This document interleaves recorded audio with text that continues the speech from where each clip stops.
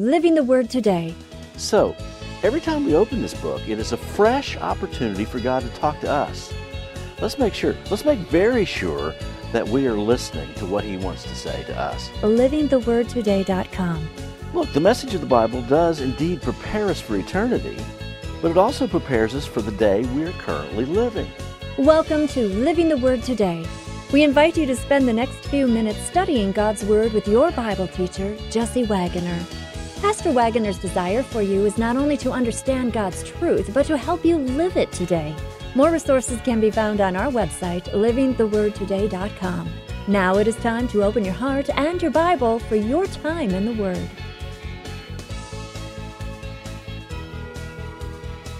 A while back, there's a cabinet in our garage, and I decided it needed some attention. It's one of these cabinets goes from the floor up maybe 5.5 feet or so, and you open two doors, and there's all the shelves in there. It was to the place that I couldn't really get both doors shut. Now this is, maybe you guys can relate to this. This was my stuff, okay? It had some tools in there. You know, there's a WD-40, some duct tape, there's all the stuff you need in life. I have super glue in there. I have Gorilla Glue in there. I have Elmer's glue in there. I have Elmer's wood glue in there. All the stuff that you just need to survive, right? This is basic This is my survival kit that's in there. And I have caulking, you know, for the bathroom. I got plumber's putty. I got Teflon tape. I've got bits and pieces of everything, and I couldn't get the door shut.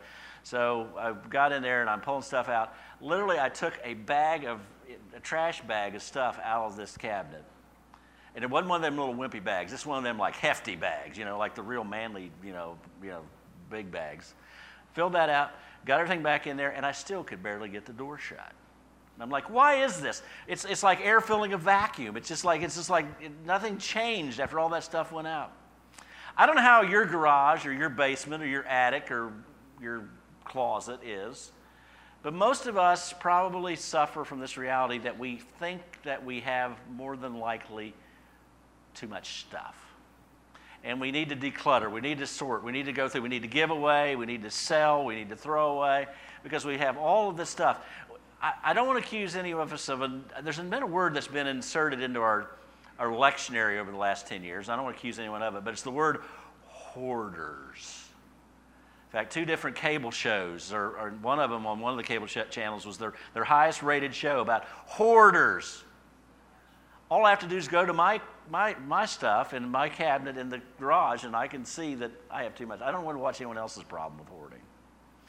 However, I wonder if we are ever spiritual hoarders.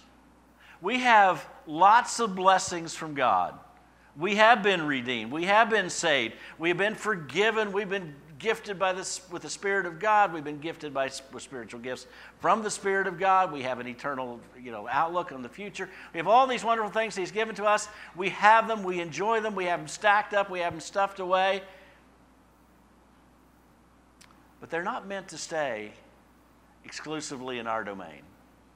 Those blessings that God has sent our way are to be shared with someone else. Last week we talked about, Lord, just take it, whatever I got, liabilities, abilities, whatever, just the spirit of take it, Lord. And this is going to be a fitting complement to that, because we do need to come to this reality that the blessings He has given us, He's given us a purpose, and the purpose is that we can share what He has done for us. Mark chapter 5, verse 1 starts this way. Then they came to the other side of the sea, to the country of the Gadarenes. And when he had come out of the boat, immediately there met him out of the tombs a man with an unclean spirit, who had his dwelling among the tombs, who no one could bind him, not even with chains, because he had often been bound with shackles and chains, and the chains had been pulled apart by him, and the shackles broken in pieces. Neither could anyone tame him, and always night and day he was in the mountains and in the tombs, crying out and cutting himself. And when he saw Jesus from afar, he ran and worshiped Him. Now I want you to think with me for just a moment. That's quite a description, isn't it? I was talking to and by the way, we're just going to call him demon-possessed man. That's what we're going to call him, and that's our title for today. We started a few weeks ago with the water pitcher carrier guy, and someone suggested actually that I've suggested that we could call him This is from Tim and Amy. The godless Gadara guy. We call him the deadly demon dude. I didn't think it would fit here because we could call him, this could be the living in the tombs, unclothed, uncontrollable, possessed with a legion of demons guy, okay? This guy, and all that to say this guy was a first-class mess when it came to life. There is no mess you could conceive of, no mess that you could ever dream up or ever witness or ever imagine that would be like the mess that this man has. Did you just hear that list? I mean, he's got all these things. He's running around like this wild man, dwelling in tombs, cutting himself. People tried to, because they were scared of him, tried to put him in chains and shackles. He would break them because of the strength that the demons had put into him. He was crying out night and day. And all this is going on. And then something very significant happens. Jesus steps off a boat that had come across the Sea of Galilee. And as he steps off the boat, the man does not avoid Jesus, does not run from him. He simply says this in verse 6. When he saw Jesus from afar, he ran and worshiped him. And we'll stop there for just a moment because we've got to kind of break this apart. But there's some things that we need to learn. There's a few background components you need to understand. First of all, it says the country of the Gadarenes. If you can imagine the Sea of Galilee, and it's not certainly round, but if you can imagine it sort of being clock-shaped, this is down about 4 and 5 on the clock dial, okay? On the southeastern shore of the Sea of Galilee, there's an area known as Decapolis. Deca, 10, polis, city. It's an area of 10 cities that is in that area. It was a separate province. It was Gentile territory. It was the worship of all sorts of gods, all sorts of false gods and all sorts of things. And it was in that area that Jesus went. Interesting, if you read this story, you have no record of any of the disciples ever getting out of the boat. Jesus steps out of the boat. The man who is healed wants to get in the boat. Jesus steps back in the boat, goes to the other side. There's no record. They didn't even want to step foot in this area. This was not a place, if you're a Torah-compliant Jew, if you're living kosher and you're trying to live according to the law, this is not a place you even want to get your feet into. This is Satan's territory. This is pagan territory. This is bad territory. And then when he gets there and he steps out of the boat, he's met with, not only in a bad territory, he's met with can we say the baddest of the bad, the worst of the worst, the most extreme case you could ever imagine. And we see how Satan has messed this guy up. Can we say it that way? Sometimes he uses less dramatic means to mess us up. Sometimes he will give false hope in our lives that somehow life apart from Christ can be ultimately meaningful and successful. Sometimes he'll mess us up to take a shortcut. Drink this, take this, go this lifestyle. Life will be easier. And Satan always pays back when he makes these kind of arrangements with counterfeit bills. So he has come to this place. So here's some basic lessons. This is going to be real easy. This is real simple, real fast. Number one, here's the first lesson that I want to drop on you, which you already know. First of all, Satan is bad, okay? Not shocking, not surprising, but I say that because I want you to, in your own mind, zero in on how bad is bad. This man has been cut off from family. The man has been cut off from society. The man is not living a normal life. He is tormented. He's hurting himself, self-harm. He's just miserable in every way. The people who have tried to help him have been unsuccessful at best and probably hurtful at worst. There's no help, there's no hope, there's no treatment, there's no rehab, there's nothing that this man can turn to that's going to make his life different than it is when he meets Jesus. By the way, the demons that you're going to meet here in just a moment, you see, one of their intents is to do this, to take even our humanity away from us, to so block out the created in us image of God himself so that we become people that aren't even people in some measure. I don't want to say that. I don't want to take away anyone's value here, but that's what he wants to do. He wants to rob them of dignity. He wants to rob them of ability. Wants to rob them of feeling any kind of accomplishment, to rob them, that sort of thing. Satan is bad. Number two, humans are willing victims of the Satan who's bad. Well, you say, well, this guy's a victim. Absolutely. Put him in the victim category. However, the fact that this is the only man in Scripture that is this bad, in this case of demon possession, would sort of indicate, because of the area they're in, and sort of indicate, because of the kind of worship that went on there, he had somehow participated in getting this bad. At least he had never lived the lifestyle that he should have been living. Probably there was some worship of false gods. Probably there was some demonic things involved in. And somehow, some way, through the choices he'd made, he had willingly, maybe unknowingly, but willingly, because of the choices he made, had invited this mess into his life. It certainly wasn't God's fault. Satan can't get all the blame, but there's a participation. And when we wind up in a mess, the messes we have been in, that person that we're not any longer being, and not, we just sang about, that person that is going was that way because we participated in the moral decline. Okay? Number 3, let's get to the good part. Verse 6, when he saw Jesus from afar, he ran and worshiped him. Literally, he bows down. Isn't that amazing? No one else could tame him. No one else wanted to be around him. Everybody else avoided him. He apparently avoided everybody else. But when Jesus shows up, he comes and falls down. And listen to this, verse 7. And he cried out with a loud voice and said, "What have I to do with you, Jesus, Son of the Most High God?" In the story before this, back in chapter 4, Jesus calms the stormy waters of the Sea of Galilee. Remember, he's in the back sleeping. They wake him up. "Don't you care?" He says, "Peace be still," storm over. And they said, "Who can this be that even the storms and the winds obey him?" Here's his disciples. He was their rabbi. Many of them believe probably that he was their Messiah. But then they say, "But who is this? There's something different about him, and we don't know who it is." And this demon-possessed man had it all figured out. "You are the Son of the Most High God." And this is what he says. "I implore you," in verse 7, "I implore you by God." Isn't that interesting? Here's a demon-possessed man, and the demons are speaking. "I implore you on the mercies of God that you treat me in some way kindly because of your superior position. I implore you by God that you do not torment me." For he said to him, "Come out of the man, unclean spirit." This all tells us simply this, and this is the best news I could give you. I could probably stop right here. Satan's bad. Humans are willing victims. Jesus is the greatest over everything, everybody, in any situation in life. If demons have figured it out, we should too. If demons put it into practice, why don't we? So that we just see him as a superior position. And they said, "Do not torment," because they knew, without a doubt, that Jesus was their superior. And demons are fallen angels that followed Satan in his rebellion and way back there. Let's just say it that way. They are stronger than humans because we are created a little lower than the humans. So they have powers and abilities that we do not have. But they also do not have the powers and ability that only God has. And they recognize that, and they realize that a day is coming when there's going to be a day of judgment, and they will be cast into eternal torment. But for whatever reason, God has allowed a certain percentage of these demons to have access to the world, to tempt and to do all the damaging things that they do.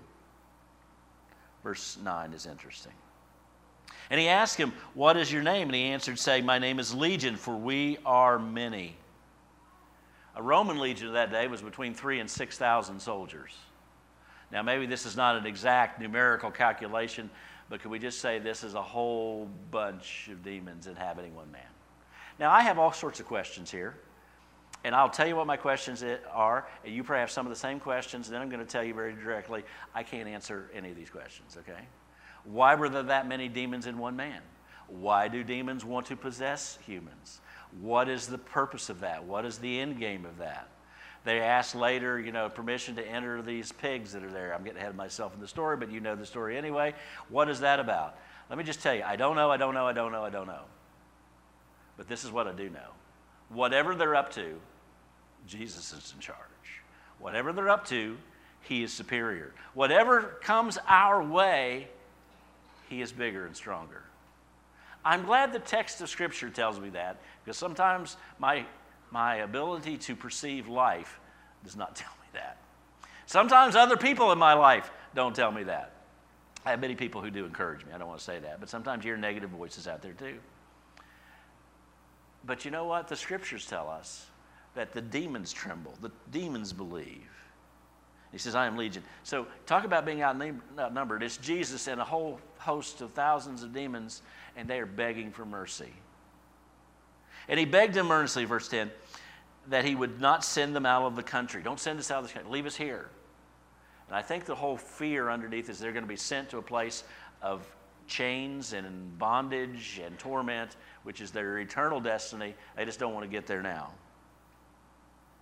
Now, a large herd of swine was feeding there near the mountains. That pretty much tells us that this was not prime Jewish territory, right?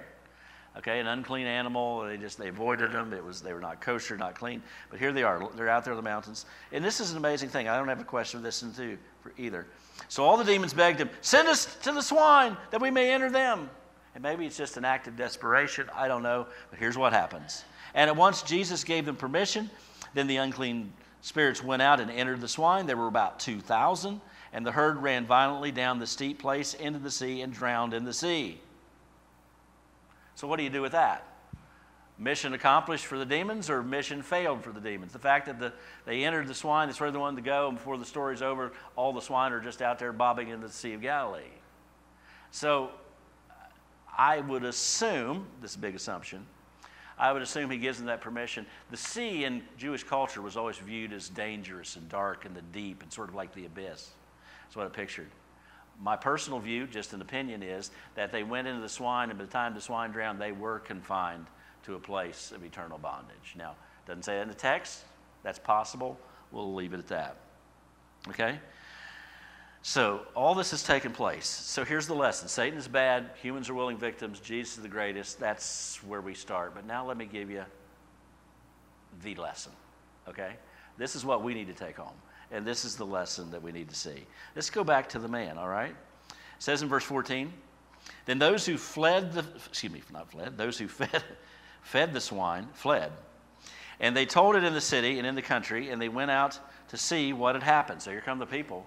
You know, it's like, everybody's slowing down to see the fender bender. We all got to see what's going on. We got to figure out what this is all about. So it says, they came to Jesus and saw the one who had been demon-possessed and had the legion. And listen to this description. Sitting and clothed and in his right mind. He has been set free. Everything has changed. Why? Because Jesus redeemed him through his power. Because Jesus showed up. Because Jesus was kind and benevolent. Because Jesus is loving. And Jesus is forgiving. And just like that prodigal that we sang about at the very beginning of this service, there is that second chance. There is that third chance. There is forgiveness. There is restoration.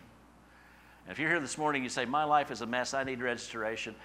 Maybe you don't understand what all this means, and maybe I can't explain it all to you, but I do know this. Whatever the problem, Jesus is the solution. Whatever the question, Jesus is the answer. Whatever the weakness, Jesus is the power. And he is the solution. And we would like to introduce him to you if that's what you need this morning. So there he is, seated, clothed in his right mind. And look at the last phrase of verse 15. And they were afraid. Now, probably they're troubled because somebody lost some money down there with the pigs, right? And I read a whole article this week about the whole economic situation and why this sounds so unjust that these people lost their pig. Jesus owns all the pigs too, okay? Can we just say it that way? He can do whatever he wants. He can do whatever he wants, however he wants. He's Jesus, okay? But they were probably troubled. They had probably lost some money. That's what they were thinking. But also it scared them that the power that would deliver this man is a power that was a little bit intimidating. Here's what to do. And those who saw it told them what had happened to him, that who had been demon-possessed, and about the swine. And they began to plead with him, depart from their region. Get out of here. Please leave. And Jesus follows that request. And when he got into the boat, remember I told you, nowhere does it say the disciples ever got out. He got out, has this meeting with this man, the pigs, the demons. He gets back in the boat. But notice what happened. He who had been demon-possessed begged him that he might be with him. I don't want to stay here. I don't want to be here. This has nothing but bad memories for me. This has nothing but bad record for me. This has nothing. What are these people going to think of me? They remember all that stuff that just was taking place not more than 30 minutes ago in my life, and now everything's different. I want to be with you. If you can do this for me on this day, what can you do for me every day? I want to be with you. And here's what Jesus says. Here's the most amazing thing in the whole story, by the way. And all the rest of this is just sort of mind-blowing, but here it is. He begged him might be with him, verse 19. And this is our lesson. However, Jesus did not permit it, but he said to him, go home to your friends and tell them what great things the Lord has done for you. and how he has had compassion on you. Here's the lesson. Here's our job. Here's his job. Simply this. We need to tell what the Lord has done for me and what the Lord has done for you. He wants us to just tell what the Lord has done. Well, I've never been demon-possessed and had all this. That doesn't matter. What's the Lord done for you? My testimony is so boring. I was a little child. I went to Sunday school. I prayed to receive Christ. Nothing much changed in my life because you can't do much sinning when you're 8 years old. My life didn't change much, and I just don't have much to say. If you are redeemed by the blood of the Lamb, you have a story to tell. And amazing, it takes as much grace to keep you from a life of debauchery as it does to save you out of a life of debauchery, doesn't it? So whatever it is, wherever you come from, however you messed up, maybe you identify with this man in some particular way. If that was you, here's the reality. He wants you to tell that to someone else.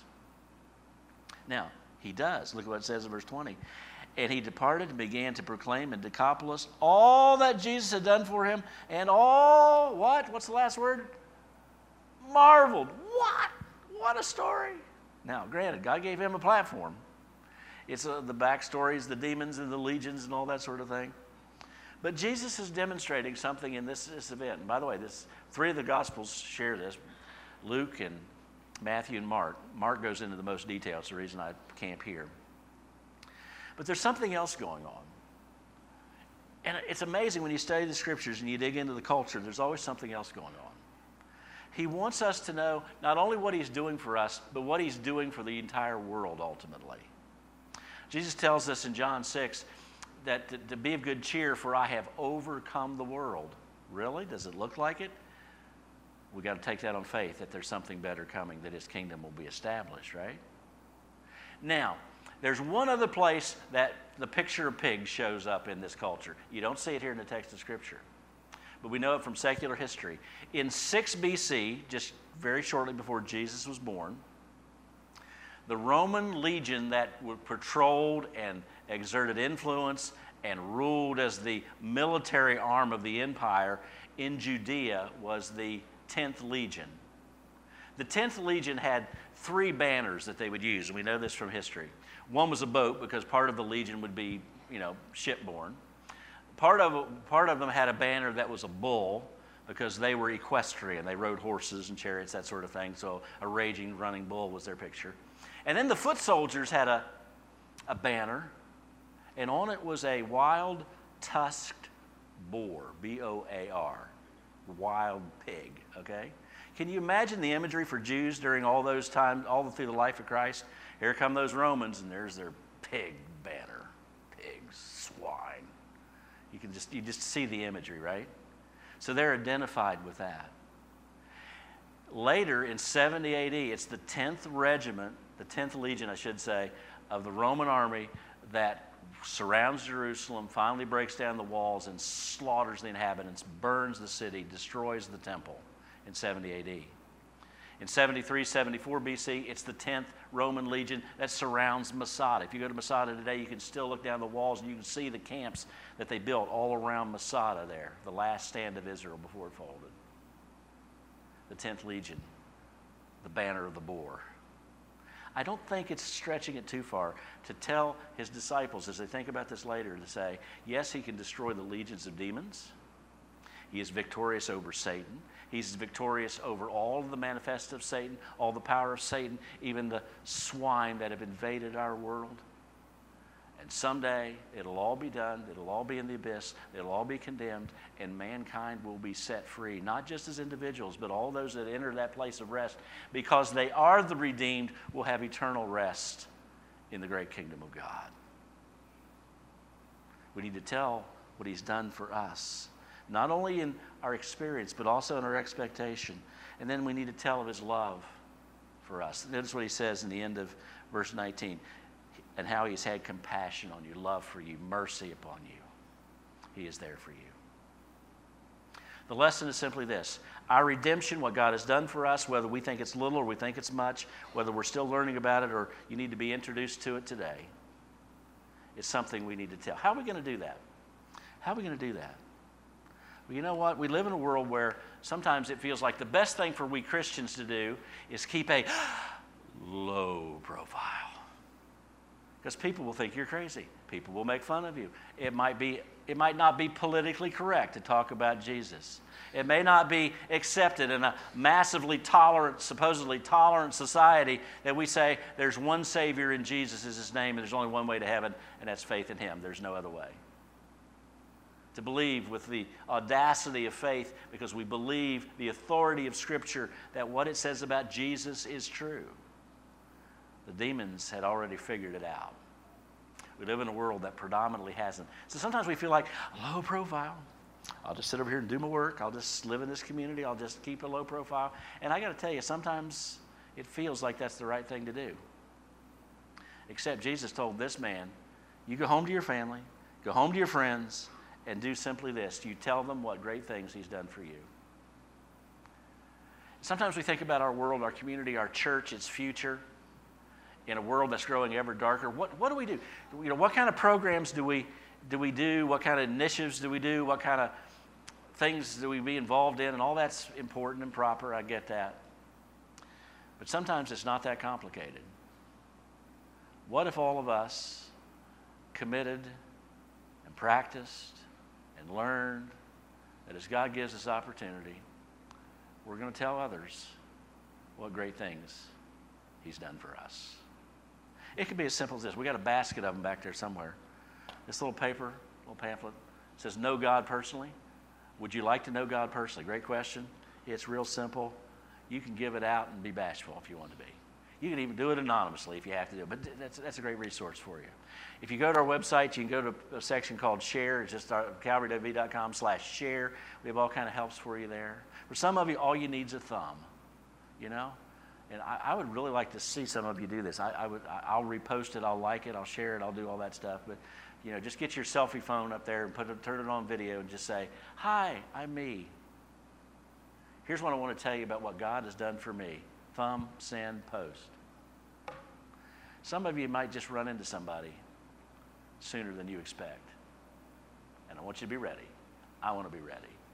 This is how, by the way, when Jesus invaded this world, He didn't send in an army. He didn't send an army equal to the 10th Legion. He didn't send an army of angels to take on the armies of demons. He just simply came, redeemed us, and He says, go and tell people what great things He's done for you. That was the invasion. That was the difference. That was the victory. And I just want to encourage you to simply move forward in that direction. What He's done is to be shared. And the question is, will you? Will you? We've talked about it. We've sung about it. We've thought about our redemption. We've thought about what we do. And maybe we can't plot this out. Maybe we can't plan this out. But I would encourage you. We're going to go to prayer in just a moment. Just make this, Lord, help me to share with somebody some way what He's done for me. And may we be a people. May we be families. May we be a church that would tell somebody. Now, there's one last part to the story. And next chapter, chapter 6, and we're just going to go there real quick, all right? Get into verse 53. This is the second time Jesus goes back to the same area. 53, chapter 6, Mark. When they crossed over, they came to the land of Gennesaret and anchored there.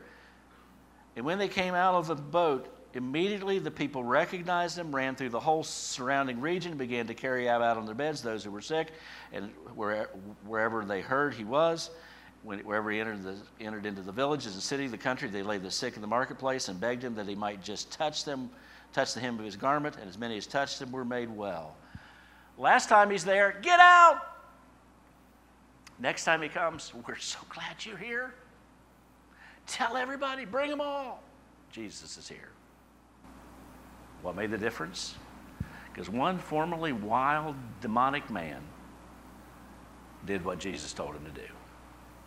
He told his story over and over again. He told what great things the Lord had done for him and how He'd had compassion on him. Next time Jesus shows up, the crowds come flocking. You, I, we can make a difference. The question is, will we?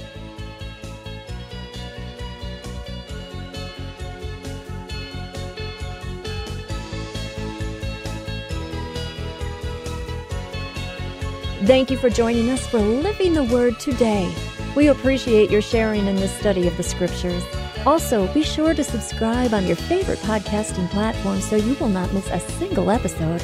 And thanks, too, for your prayers and for letting others know of this ministry as we seek to be living the Word today.